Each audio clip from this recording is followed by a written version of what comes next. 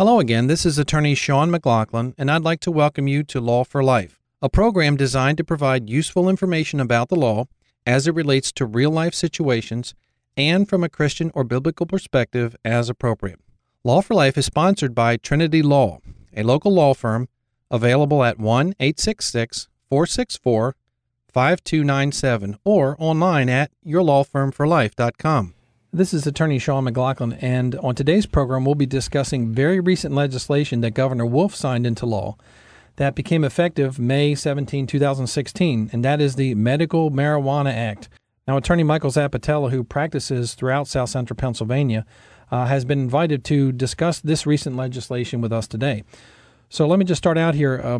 Michael, can you give us a little bit of background about the history of the Medical Marijuana Act? Sure, Sean, and actually it was originally called Senate Bill 3. It passed the Senate last year by a 42-7 vote, while in the House of Representatives in PA it passed by a vote of 149 to 46. Governor Wolf actually stated, "We will finally provide the essential help needed by patients suffering from seizures, cancer, and other illnesses." And the bill itself actually gives a little justification for why it was passed, stating that the medical marijuana is one potential therapy that can mitigate suffering in some patients to enhance the quality of life. But they were also quick to also say in the General Assembly that it provides an alternative for patients, but they also want to promote high-quality research into its effectiveness and to see whether it's useful or not.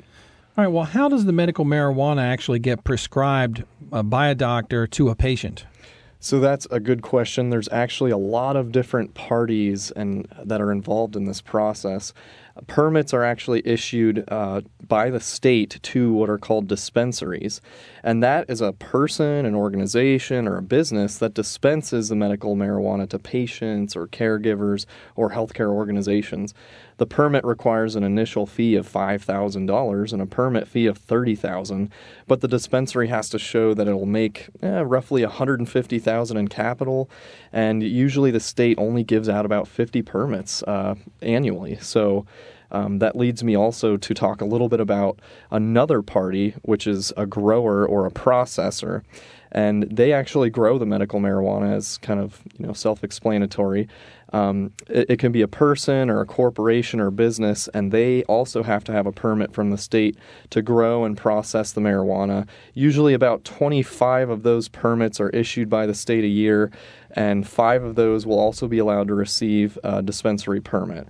So the permit fees for growers and processors are a little steeper, and the fee, it's a non-refundable $10,000 fee, and then a $20,000 refundable fee is required as well. All right, so we have both dispensaries or dispensers and then growers, two separate entities that are being controlled here. That's correct. Now, let me ask you, do physicians or employees who handle medical marijuana require any sort of training?